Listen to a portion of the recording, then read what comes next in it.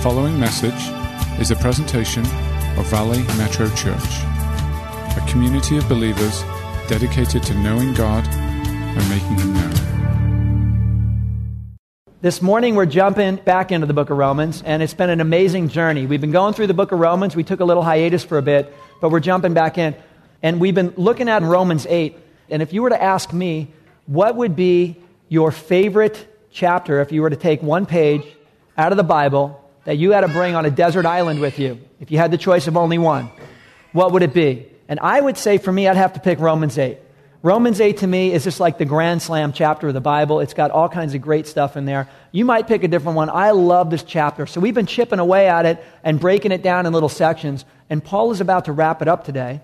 And he's about to say, since I've said all these great things in Romans, or God showed us great things, in conclusion, he's got a conclusion based on everything that he said in Romans.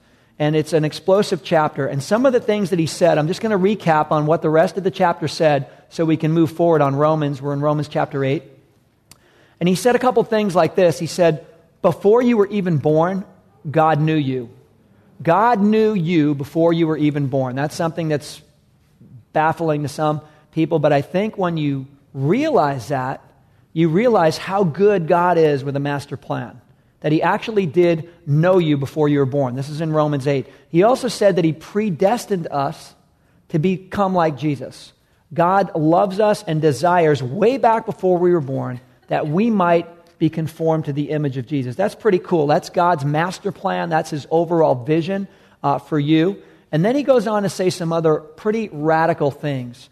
He basically is saying this, not if you just have a little respect for God or you honor God, but if Jesus is the Lord of your life, he qualifies this. If Jesus is actually your Lord, and I want to say that clear because a lot of people have a respect for Jesus. Yeah, I'm fine with Jesus. You know, I don't have anything against him, and hopefully he doesn't have anything against me. You know, that's the way a lot of people look at Jesus. But not just teacher, philosopher, Messiah, but the Son of God and in fact the Lord. Here's the deal.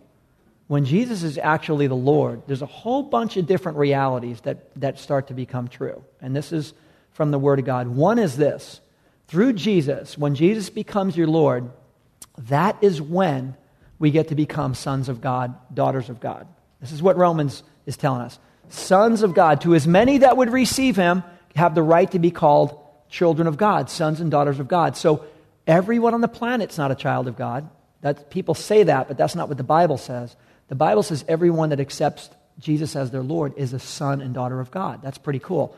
And it goes on to say, now that through Jesus we get to be sons and daughters of God, it becomes very personal now. And God Almighty in heaven is not just, this unknowable God who's all-powerful and out there and you're not really sure what He's thinking. He actually becomes Father. The word is Abba, for Daddy.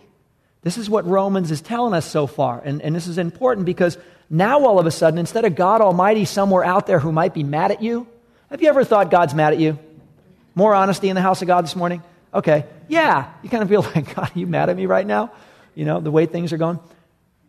Through Jesus, He becomes Abba, Daddy. Just the way you can go to a loving father, you can't compare Him to any earthly father at all. Just the way a kid can run to a loving father and say, Daddy. Through Jesus, we get to do that. This is pretty cool. This is all Romans leading up to this point right here. It gets very personal. Get to call Him Daddy. Also says that the Holy Spirit of God, if Jesus is your Lord, the Spirit of God actually lives inside of you. That's another huge game changer. Because a lot of people are walking through the planet with the Spirit of God not inside them, and they're wondering why they're not getting the help from God or the comfort or the guidance from God. It's because they haven't asked Him in. But when you say yes to Jesus, He becomes the Lord, you get the Holy Spirit in you. This is what Paul's saying, all of this radical stuff right in this Romans 8 chapter. Spirit of God inside you. He not only lives in you, but He intercedes for you. This chapter said the Spirit prays for things that you don't even remember or think about praying for. That to me is cool. Because sometimes we only see with limited capacity. We see certain things, but we miss out on other things. Spirit of God in you, praying. Radical stuff. This is all in Romans 8. And God not only protects us and provides for us, but He purifies us and preserves us. The last thing he said is that we have this future glory. Not only are you a son of God, not only did God predestined you and have a plan from the beginning, He's got a future glory for you that you can't even imagine. Off the chart. Off the chart. Can't even imagine. No eye has seen, nor ear has heard, no heart's ever imagined. It's never been conceived in the mind of anyone what God has in store for those who love Him. You can't qualify. You can't write it in a book. You can't make a movie about it because no one can crack this thing. That's how amazing it is. So all the way from the beginning, before you were born, there's a plan. If Jesus is your Lord, you can't even imagine what it looks like at the end. This is what He's saying, and He says in conclusion.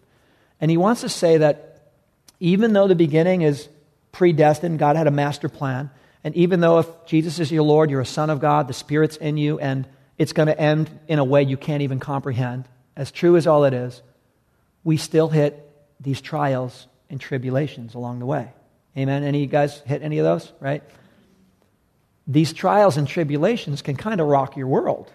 I mean, you can go through some stuff where you're like, I appreciate the master plan. I appreciate how it's going to end. But right now, I'm not really feeling it. You could be going through a time where you're like, God, are you for me? Because sometimes it might not feel like God is for you. Have you felt that way where you're actually going, I don't know right now. I know in general you are. I know the Bible says it, but I'm not really feeling like that. You're not alone. There's been people throughout the history of the Bible and in our lives who have had the same struggle where God's got a master plan, but in the middle of the trial, in the middle of the trouble, in the middle of what's going on, we don't get it. We can't figure it out, and we're like, God, where are you right now?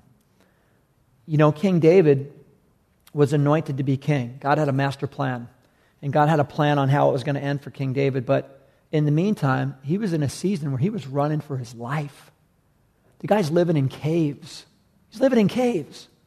And while he's living in caves, running for his life, what do you do? How do you react? How do you respond? If God is for you, but you're hiding for your life in a cave, there's a little disconnect with where are you, God? I would suggest that you can use these trials and come through them successfully, or you and I can actually waste the trial. You know that? There's trials, guys, and there always will be trials. Life is a trial, and it's a test, and it's a temporary assignment. And we can waste them, or we can let God use them to transform us. Here's the deal. When you go through those trials, we're always saying, God, just change it. Lord, move this out of the way and change it. But sometimes He's changing us.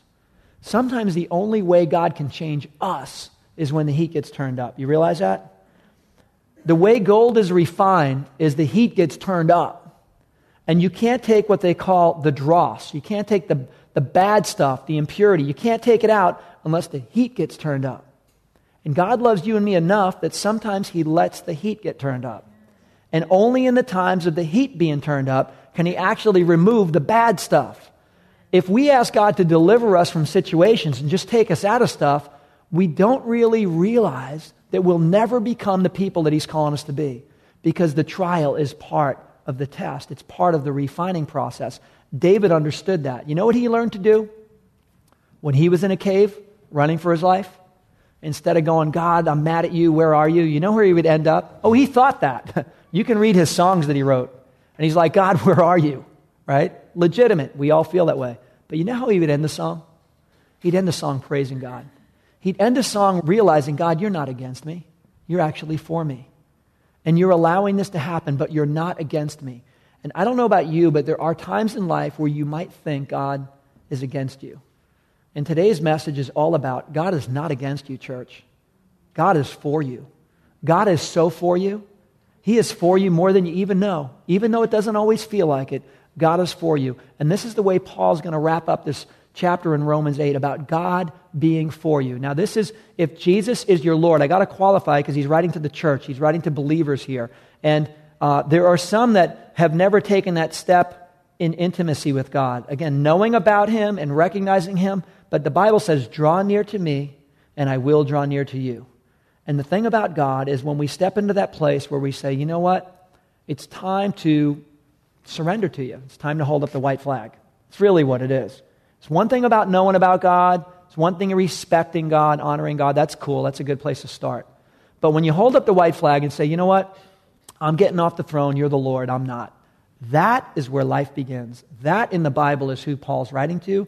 Those are the ones he's saying, look, if that's you, God is on your side. You're on your way on this journey. Jesus is your Lord. God the Father becomes Daddy.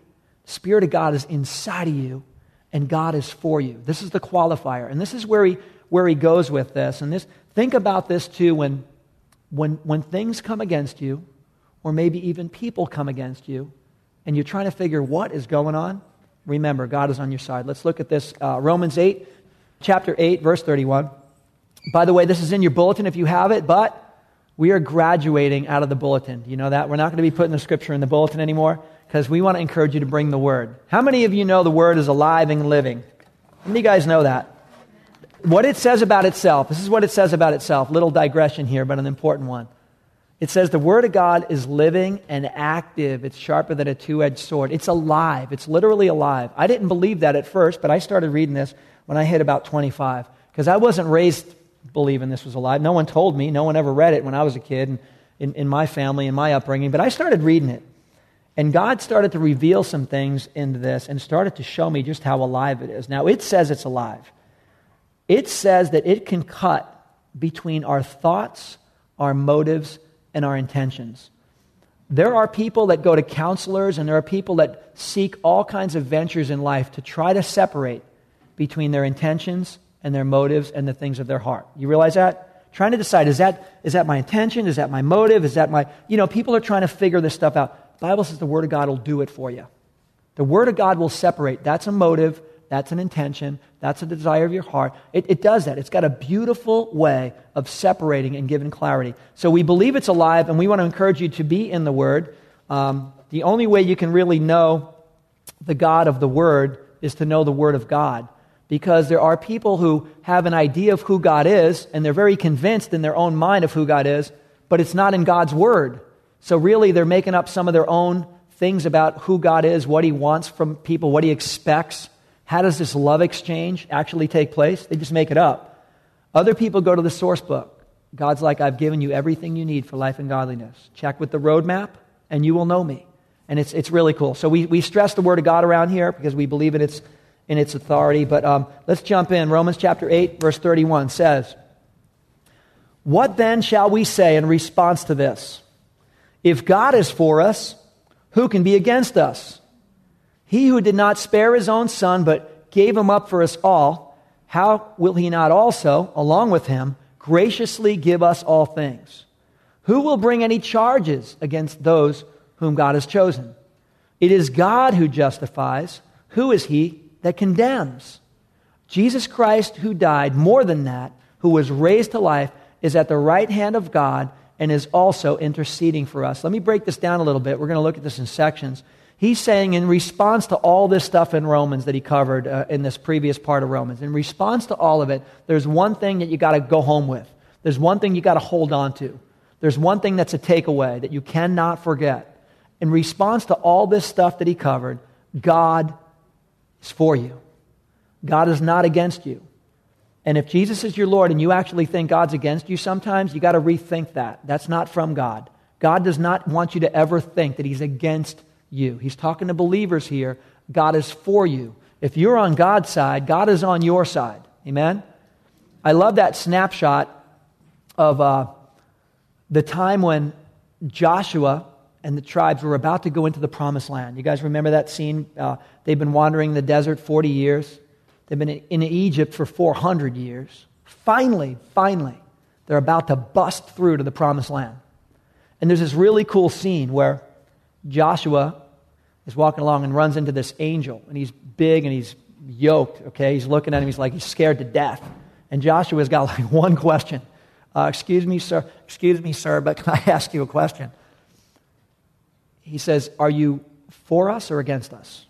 Just got to know one thing, because I'm either going to run as fast as I can, or we're on the right team here. And he asked this angel of God, are you for us or against us? And you know what the angel said? Neither. In other words, that's not the question. The question isn't if I'm for you or against you. The question is, are you for God? If you're on God's side, well, then it's a no-brainer, of course. But if you're just saying, is God going to get on my side for this and maybe not for that? No, God's like, are you on my side? Because if you're on my side, I am so for you. And that's the concept here. That's what Paul's laying down. If Jesus is your Lord, then God becomes Abba, Daddy, Father. The Spirit is inside of you. You got to know unequivocally if that's who you are. If you've accepted the Lordship of Jesus, God is for you. Don't revisit that one again. Don't go back and rethink, is God for me or against me? Because a lot of people, it'll bother them. It'll continue to kind of bubble up as a question in your life, and it will really rock your faith. God is so for you. He's not against you. You got to know that and have no doubt about that. And if you're a note taker this morning, we're looking at a few key points about God being on your side. First one is this. God the Father is clearly on your side. It's telling us right here, in the text, God is for you. Remember, God the Father is so on your side, He lets you call Him Abba, Daddy. That's pretty intimate. That's a love relationship. Some people relate to the Heavenly Father based on their earthly father's experience, which is unfortunate because earthly fathers, the pendulum swings to pretty good dads to not so good or absent or missing dads or even abusive dads. You cannot compare your Heavenly Father to the earthly father. And if you have a wound in that area, I want to speak sincerely, if you have a wound in your heart, in your life, in your past about your earthly father, you really got to go to God with this and say, Lord, restore this area of your heart, because the Heavenly Father is a God of love. Heavenly Father says you can call Him Abba. The Heavenly Father is for you, not against you. And some people who don't really deal with that father wound will always have a hindered view of their Heavenly Father. And it really misses out on. So if that's you today, really just pray about, God, restore that area of my life, because my earthly father has nothing to do with the reflection of the Heavenly Father. That's important. It goes on to say that not only does God love us so much that He gave His Son, but He also loves us that He's going to give us everything we need to be victorious. Now that's cool to know. He's for us. He'll give us what we need for victory. Now victory doesn't always look the way me and you think it is, but God knows what victory is, and we want it. In the big picture, we want the victory that God has. And He's going to give us everything we need. And He goes on to ask this question. I think it's interesting. So who can be against us? If God is for us, who can be against us? And a lot of times we read that and we move on, but this week I was really looking at this over and over and over again. If God is for us, who can be against us? And he elaborates on what this means to be against us. He says, who is he that condemns? Who is she that condemns? Who will bring charges or accusations against God's people? Listen to this. God is for us. Who can be against us? The context he's saying is, who's condemning the people of God? Who's condemning you? Who is bringing charges or accusations against the people of God, or you? Who's doing that? You see where he's going? Paul doesn't like this. He needs to mention God is so for you. All this stuff is going on, but who's bringing charges? Where's that coming from? Where are the charges and accusations against the elect of God coming from? They're coming from the devil, who is called the accuser. It says in Revelation that he tries to get in the presence of God, accusing the brethren all the time. He tries to accuse us. Here's the deal. That's what he does. We're not going to stop that. There's going to be a day where Revelation says he's going to be locked up, done, terminated in that sense. But in the meantime, he's the accuser. So he's sending accusations. But you know what happens? He makes accusations, and the Bible says to beware of the fiery darts from the enemy. Remember how he's shooting darts all the time? Sometimes you and I hear that same accusation. What do we do with that accusation? See, these accusations, these coming against the charges, who condemns, these can come from one of three places. They can come from Satan himself, that's what he does for a living, accuses. Come from other people outside the faith, but without the Spirit of God, you cannot discern the things of God. So people outside the faith, they don't understand that anyway. That's to be expected. But it can also sometimes come from us. And that's where we got to watch out, guys. Because he's saying, God's elect, God's chosen, God's people, God is for us. Who can be against us? And we got to be careful, because sometimes we can hear an accusation from the devil, and we can turn around and emulate it or repeat that.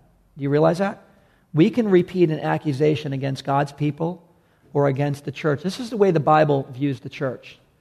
The Bible views the church, the believers, the chosen, the elect. All of these words are in the Bible. The people of God, the children of God. The Bible refers to us as God's children as the bride. The bride. We are the bride of Christ. I don't know if you've thought about it this way, but Jesus loves his bride. I mean, Jesus loves his bride like nobody else loves their bride. I mean, Jesus loves his bride like over the top. He laid his life down, gave his life up. He's not done. He's interceding for us. I mean, Jesus loves his bride. The church, the believers, we are the bride. If Jesus is your Lord and you're in this room, we are the bride. Think about this for a moment in this context. If God is for us, who can be against us? So who is bringing charges, accusations against? Who's condemning the bride? Think about this, because I think believers skip this and move on. And I was praying a lot about this passage. I think God wants us to give us a snapshot into his heart regarding the bride. Picture this for a moment. I think it might make more sense. You're at a wedding, and the bride is in the back room getting ready for Jesus, for the groom. And the bride steps out of the room for a minute, and all the bridesmaids start. Wah, wah, wah, wah, wah, wah, wah, wah. Can you imagine that? I mean, for a minute. Wah, wah. It sounds crazy, but for a minute. But what they don't know is the groom walked in the room and is hearing all that. You guys tracking with me? Is that a visual? The bride's out of the room, but they're just talking nasty about the bride. They're devouring the bride. And the one who loves the bride is the groom. Is standing there. His heart is broken because he loves the bride. And he doesn't want anyone messing with his bride. And people sometimes think they can condemn and bring accusations and charges and it's okay, and turn right around to the groom and say, oh, Jesus, can you give me this? Can you do this for me? Think about this for a moment, guys. I'd like to consider this the bride test. And how do you and I do with the bride? Because I want to tell you something, church. If we can't personally pass the bride test, we're really missing out on a big part of the kingdom of God in maturity and what God will answer, what he'll bless. But a lot of people, no, they condemn the bride, bring accusations, bring charges, and they're fine. They're fine with it. They keep going down the road. They don't even think it's an issue. And Jesus is like, it's my bride. I love my bride. Don't bring accusations and charges against the bride. He's saying, who is he? Show me. God is for you. Who can be against you? Who is he who condemns? Who brings charges against God's elect? Where's the accusations? And I don't think we look at it that way, but it's sobering to me. Is it sobering to you? It's sobering to me that God looks at it that way about his church. He loves his church. It doesn't mean people don't have things that need to be addressed. Absolutely, because everybody messes up. But if someone messes up against you, you go to them and you tell them, hey, I love you, but can I just say something? Truth and love. Boom. And you tell them, that's good, that's healthy. But it's when people don't do that and start devouring the bride, I want you to hold on to the picture of preparing the bride before the wedding and a couple of bridesmaids ripping up the bride. You guys got that picture? Hold on to that visual, please, because that, I believe, is the bride test. And if things come up against the bride in the future, I just want you to remember, I got to pass the bride test here, because it is a bride test, and Jesus loves his bride. It goes on in verse 33, and it says, God's already justified you. You can't be, there's things in our lives that we might do wrong, and we turn around and correct them. We're not perfect. We're all sinners that need a Savior. But when it comes to somebody condemning you, people, or whoever might do that, or bringing charges, he already said in verse 33 of this chapter, and we talked a lot about it, he justified you. There's this term. We spent a lot of time on justification. Basically, through what Jesus did, you are justified, just as if I'd never sinned. Even though we mess up, through what Jesus did, this is how cool the cross is. People miss that. It's so powerful that you and I are in the position of just as if I'd never sinned. Justified. That's really cool. And so Jesus already justified us. God is now the only judge. There is no other judge. And that's why he's saying, who brings charges? There is no other judge. I'm not the judge. You're not the judge. Only God's the judge. We've been justified. We don't have the authority to condemn or to bring accusations against others that way. The judge would say, I already heard the case closed. That's the way God would say it. There's this term in our legal system. It's such an important term. that it has become enshrined in our law. It's called double jeopardy. Have you guys heard the term double jeopardy? If someone's already been tried for a crime and they've been acquitted, you cannot, no matter what, bring them back on trial for that crime again. They're acquitted. You can't go, we didn't get them, guilty for murder. We're going to bring them back and do it again. No, if they've been acquitted, they've been acquitted. It's double jeopardy. You can't do it. It's a big deal. Can I say something in the kingdom of God? Double jeopardy applies. You've been acquitted if Jesus is your Lord. In the big picture, there's already a judgment. There's already a reality. The cross moves forward, the snapshot of what it looks like. There's already been a justification. There's already been an acquittal. There's not going to be a second one. There can't be. So your sentence has been removed. It's been cleared. You've been declared not guilty and innocent. And so you've got to know if that's the case, the Father is so on your side. That's the way it looks for me and you. Not perfect people, sinners that need a Savior. We're no different from anybody else except for we had an encounter at the cross where Jesus said, I poured out blood to take away sins and to justify. And if you're willing to turn and follow me, bam, this applies to you. And if you're not, then you end up being a spectator of the kingdom, but not a citizen of the kingdom. Does that make sense? And when you're a citizen of the kingdom, there's all kinds of benefits that you get as a citizen of the kingdom. You come under the protection of the king of the kingdom, and you have the benefits of kingdom citizens. But outside of that, you're not like sort of and not really a citizen. You're either not a citizen of God's kingdom or you're a citizen. And it's all through Jesus. It's like that scene of a future date, a future trial. If you can imagine the scene where you and I stand before God the Father, and it's a trial scene. And the devil over there, he's the prosecution. And he's the accuser. And he's good at it. He's been doing it a long time. And he's sitting there reading off your and my rap sheet.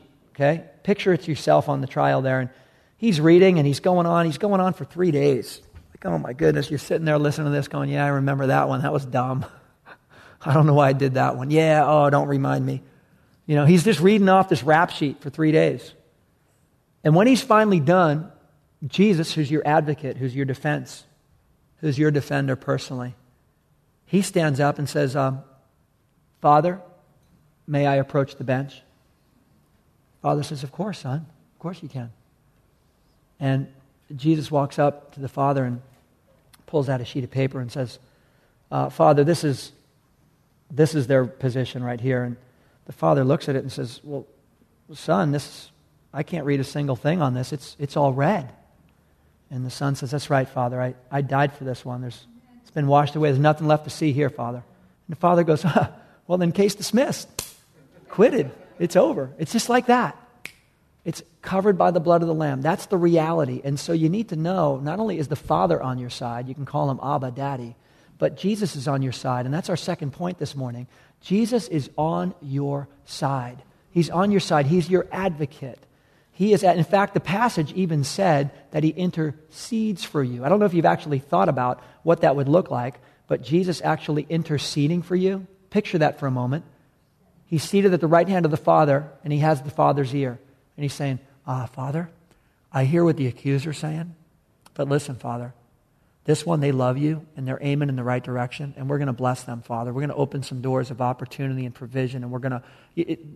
Jesus is interceding for you, guys. I don't know if you thought of that visual, but that's radical. The Father's on your side. Jesus, the Son, is on your side. And then verse 26, which we looked at a little while ago, it actually says that the Holy Spirit is also interceding for you. But check this out. Unlike Jesus, who's interceding at the right hand of the Father, the Holy Spirit is interceding from the inside. That's a pretty radical dimension if you think. We spent more time talking about what that looks like, but don't forget, the Father is for you. If God is for you, who can be against you? He says you can call him Abba, Daddy. He is so for you. Just like a daddy would be for their son or their daughter. It's like, that's my boy right there. That's my girl. I am for them. The Father is for you. Jesus is for you. He's your advocate. He's interceding for you. This is radical. And the Spirit of God is interceding from the inside, not the outside. That's explosive. That's our third point. That God the Holy Spirit is on the inside. And he's interceding. And that's radical. That's a dimension of life that, boy, I don't think gets enough airplay in the world. People are told about Jesus, and they're told he died on a cross, and some people go, yeah, I don't get it, and they walk away. And other people, they go, wow, a lot of love was poured out here, and they get it, and stuff like that. And that's explosive, because the Bible says that's the way that you come into the grace of God is through the cross. That's where the gift went down, and this is where the paradox of payment and redemption happened. But on the other side of that is also God's Spirit inside of people, and most of the world doesn't know about that. Do you realize that God Himself is willing to put His Spirit literally inside His creation? Yes, inside of you. God Himself in you to lead, to guide, to comfort, to counsel. And there's people walking through this world without God's comfort, without His love, without His counsel, without His guidance, and they're trying to figure it all out, and they're not getting anywhere. They don't have the Spirit of God inside them. In this case here, God's for you with His Spirit on the inside. That to me is explosive, very explosive. Let me move on, verse 35. I want to hit this one real quick. It says, who shall separate us from the love of Christ? Shall trouble or hardship or persecution or famine or nakedness or danger or sword? As it is written, for your sake we face death all day long. We're considered as sheep to be slaughtered. No, in all things we are more than conquerors through Him who loved us. For I am convinced that neither death nor life, nor angels nor demons, nor the present nor the future, nor any powers, neither height nor depth, nor anything else in all creation will be able to separate us from the love of God that is in Christ Jesus our Lord. He's saying this, guys, we're going to go through stuff. It started with a predestined plan. It ends up, if you want to know, you flip to the back of the book, and you'll see how it ends. It ends really good, by the way. If you haven't gone there, sneak ahead. It ends good. But in the meantime, there's these trials and these hardships and it's real stuff. And there's pain along the way. And it's for everyone. And God's people are not exempt. We're going to go through pressures and problems and hardships and suffering, but we can suffer well or we can suffer poorly. We can pass tests or we can waste them. In that trial, God can refine you like gold, or people can just get hardened and shake their fist at God. It's the same trial. Two people go through it. But when He's going through this, I would suggest to you, if you're going through a trial right now, if you're going through a struggle, ask God, how can I go through this trial that it's not wasted? How can I go through it so that there's some redemptive value on the other side of this? God, because I'm signing up for redemptive value. If I got to go through it, I better at least come out on the other side better off. Amen?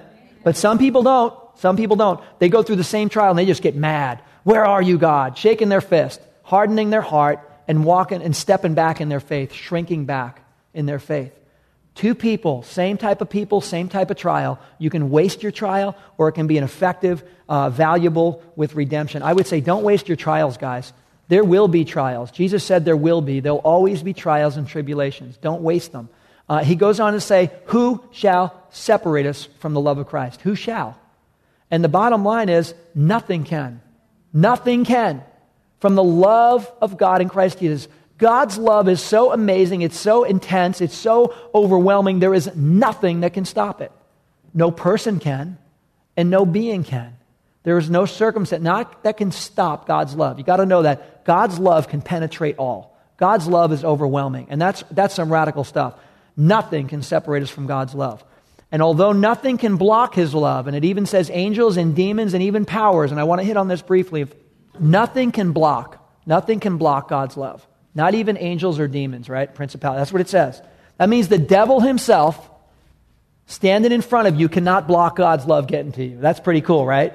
That's a reality. You got to hold on to that. So even the devil can't block God's love. But he will try. He will try. He's always trying to mess people up in their relationship with God. But he realizes he can't block God's love. So if he can't block God's love, how is he going to mess up the relationship? He can't block God's love coming to you, but he can try to mess up your response to God's love. Here's the deal. God pours out His love to us, and the way we respond to God's love is we turn around in faith, right? We turn around and respond to God in faith. Anything without faith, without faith, it's impossible to please God. The only thing that matters is faith expressing itself through love. We respond to God's love in faith. And the devil's like, I can't block God's love. But if I can just mess with their faith a little bit, that will be fine. And so I just want to read this last passage because he tries to rock our faith because he can't block the love. The enemy can't block the love, so he tries to rock the faith. Luke 22:31. I just want to bring this up briefly, and it says this. Jesus was at a point where God's love is not being blocked to Peter. But Peter's faith, his response to God's love, is about to get rocked in a big way. And Jesus says this, Simon, Simon, Satan has asked to sift you as wheat, but I've prayed for you, Simon, that your faith may not fail. And when you have turned back, strengthen your brothers. I want to say this real briefly of what happens. We just said the devil, powers, principality, nothing in the invisible realm or no person can block God's love. But our response to God's love is where the devil goes, now that's what I'm going to target. And it says right here that the devil asked. The devil asked to sift. He asked for permission. We see in the book of Job, the devil's got to have permission for certain trials. He can't do anything he wants. There's certain trials that God allows. And I think that if we didn't go through that trial, we would never graduate and grow. So there are trials that are allowed. In this case, Satan is asked to sift you. He's not just talking about Peter. The word you in Greek is plural. Check this out. The devil's saying, I want to shake up the believers. I want to shake them up. And this is what sifting is. You would put something in a big shaker, and as you shake it and beat it back and forth, you would separate the wheat from the chaff. One would stay, the other would fall away. And the only way you could do that is just shaking it back and forth and beating it back and forth. Jesus is saying that's what the enemy wants to try to do to you. He wants to shake your faith up. Just shake it, shake it, shake it. Things are beating around, so there's a separation. He's trying to take the faith out of the faithful. See that? He cannot block the love of God. It can't be blocked.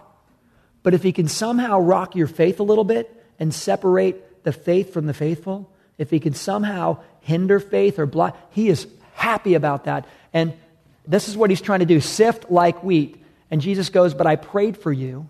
So listen, I prayed for you that your faith may not fail. Because the devil's trying to shake you up and take your faith away. But I prayed for your faith to not fail. Because the devil tries to rock faith. And here's the cool thing about this. 30 years later, Peter understood this loud and clear. And he writes in 1 Peter 5, he says, listen, your adversary, the devil, prowls around like a roaring lion, seeking to devour someone. Resist him firm in the faith. Because the faith, guys, that's all the traction you got. Your faith is your traction. You lose your faith, you lose your traction. And God's love is not going to get blocked. God loves you. His love is immeasurable for you. No eye has seen or ear has heard what he has in store for those who love him. His love is immeasurable. But your faith is your traction. And that's how you respond. The devil is going to come and he will try, like Peter says, and he will try to go around looking for some that aren't standing very well. And he'll try to kick legs out. And you probably know some people who were doing pretty good in life and in faith, but somehow they got their legs kicked out from it. Anybody know people like that? Their legs got kicked out from under them. And you're like, what happened? Well, he's just trying to knock out the faith from underneath him. He can't block God's love. But if he can hinder faith, he tried to do it with Peter, he'll try to do it with us. A couple conclusions are this, and we're going to close in prayer. The Word of God says this, greater is he who is in you than he who is in the world. The devil is real, but the Spirit of God inside the life of a believer is way bigger and more powerful than anything the devil himself can do.